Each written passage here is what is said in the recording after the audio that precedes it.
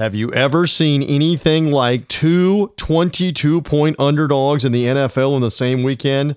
Well, that's the case. Welcome to the Three Dog Thursday Morning Minute. I'm TJ Reeves. What will happen when the hapless Jets travel to New England to play the Super Bowl champs? Well, Vegas says they're 22-point underdogs and more than likely New England will roll.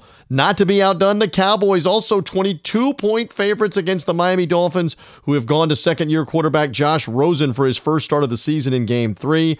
The Dolphins have already been outscored 102-10 the first 2 weeks. Two 22-point lines. We're definitely staying away from those games on Three Dog Thursday. Check out our show and find out which underdogs in college and the NFL we do like. Join my guest, Charles Davis of the NFL on Fox. He's working that Cowboys game. Chris Giannini of the Winning Cures Everything podcast. Price Atkinson of the Yards and Stripes podcast. We are Three Dog Thursday. Subscribe on iTunes, Stitcher, Google Podcasts, and Spotify. And as always, thank you for being with me on the Three Dog Thursday Morning Minute.